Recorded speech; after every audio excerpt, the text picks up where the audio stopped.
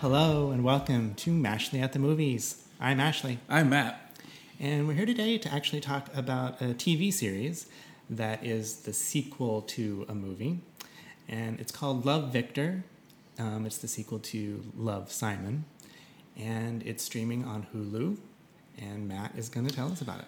Yeah, so this is a sequel to Love, Simon, and it's set in the same leafy suburb of Atlanta that may or may not exist. I don't know my Atlanta geography well enough to know. Anyway, so in Love, Simon, the titular Simon was a young gay, teenager in high school, and he was scared about coming out. It ended up being okay. His parents were super supportive, and the whole gist of that movie was he was kind of carrying on a You've Got Mail-esque back and forth, sort of anonymously with another gay male student at the high school, and they ended up, meeting up at the end, and all was well.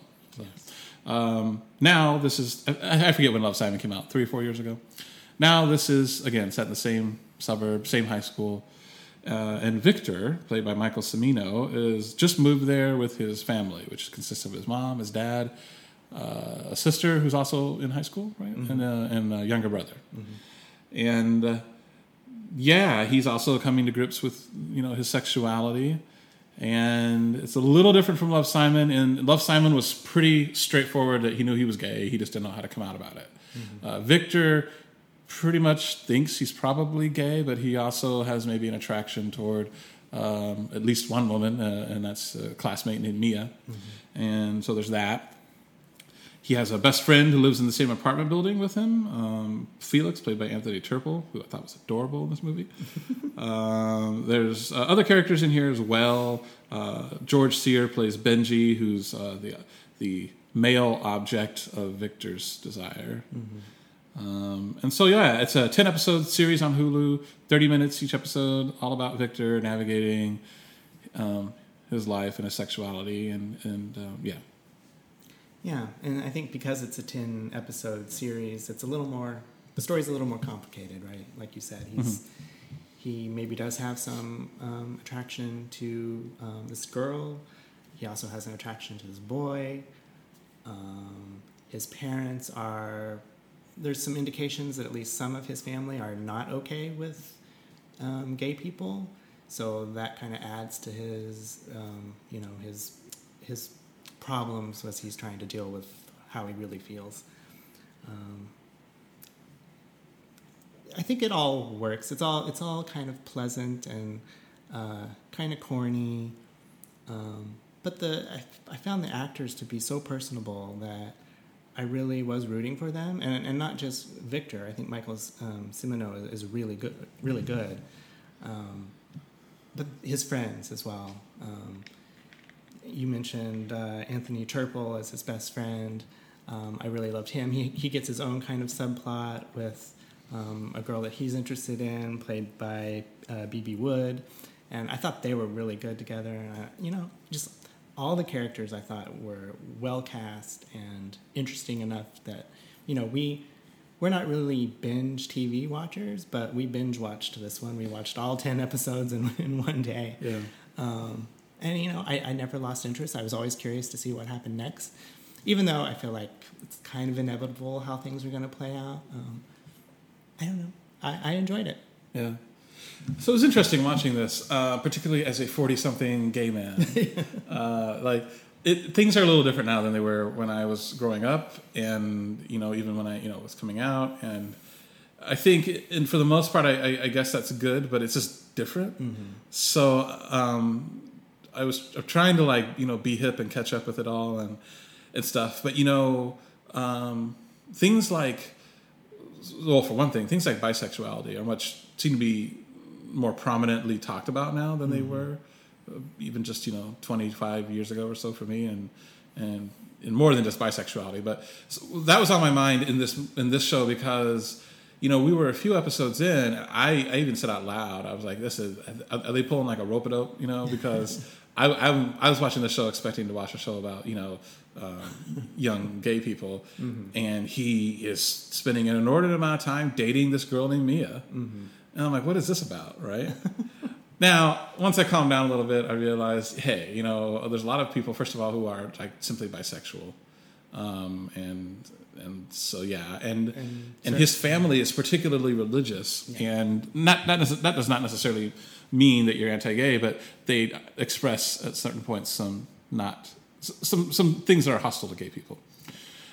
So, I was like, okay, so maybe he's just bisexual and stuff. Except, like by the end, spoiler, he verbally states I'm gay. Mm-hmm.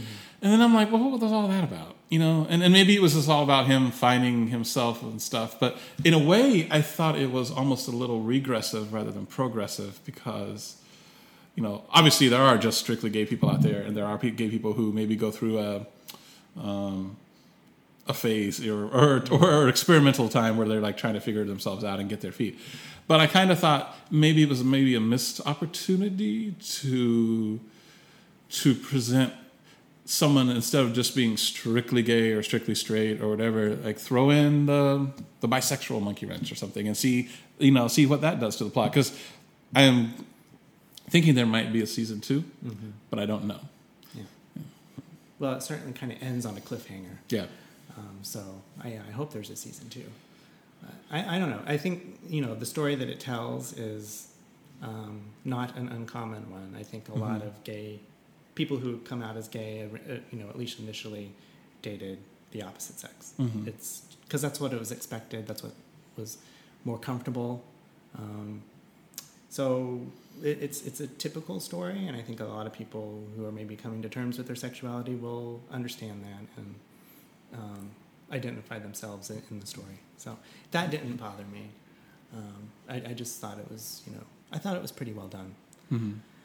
So, there is a tie-in to Love, Simon here in that somehow, I can't remember how, but Victor is able to communicate with Simon from the movie.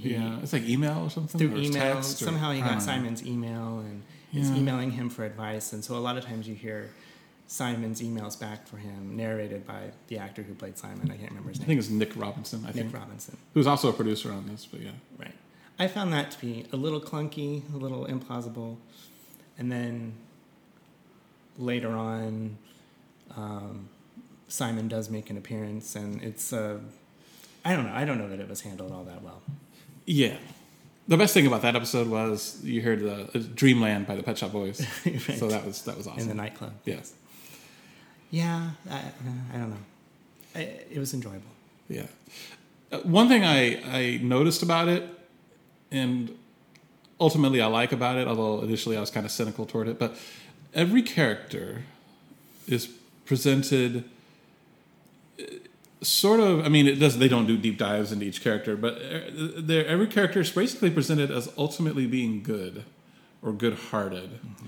Even, Victor's parents, who are super religious and, make an offhand anti-gay remark, and his grandparents, who are particularly not cool with homosexuals. Mm-hmm. But there's always these moments where, like, people come across initially as either a bully or a jerk or anti-gay or whatever, but they're, instead of like, because a lot of time I feel like I'm going to soapbox here for a second, but in today's society, everyone is pretty much very promptly dismissed if they utter anything that is not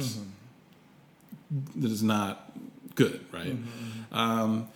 And it's just like, well, I don't know, maybe if you talk with them a little bit, maybe you would, change their mind, or at least, soften them up or learn a little bit about where they're coming from. Mm-hmm. And, that's what happens a lot in this show. Yeah. There's people who, their initial, and some people come across really well initially, but sometimes some people don't. But, people spend time talking to them, and then you learn more about them, and they're like, they do kind of soften up. Yeah. And I like that. All of them save one. Yeah. Who's Benji's boyfriend. Oh, yeah. I won't get into all of that because I don't want this to be a terribly long podcast, and I don't want to spoil a whole bunch of stuff. But I have issues with how they handled that. But yeah, that's true. I liked the way that they handled that, and I tend to think that people who have ideas that with which you disagree, they are actually, for the most part, good people. They just have they're just misguided. And so and a lot of times when they're confronted with things, you know, they change. You know, this facade that they have, this negative facade, kind of starts to dissipate. And I think you see that with the grandparents, and you get to hear why they feel the way they do. And so I thought it did a really, you know, fine job in the context of this kind of light, you know, teen kind of soap opera thing. Yeah. It managed to do that kind of thing pretty well.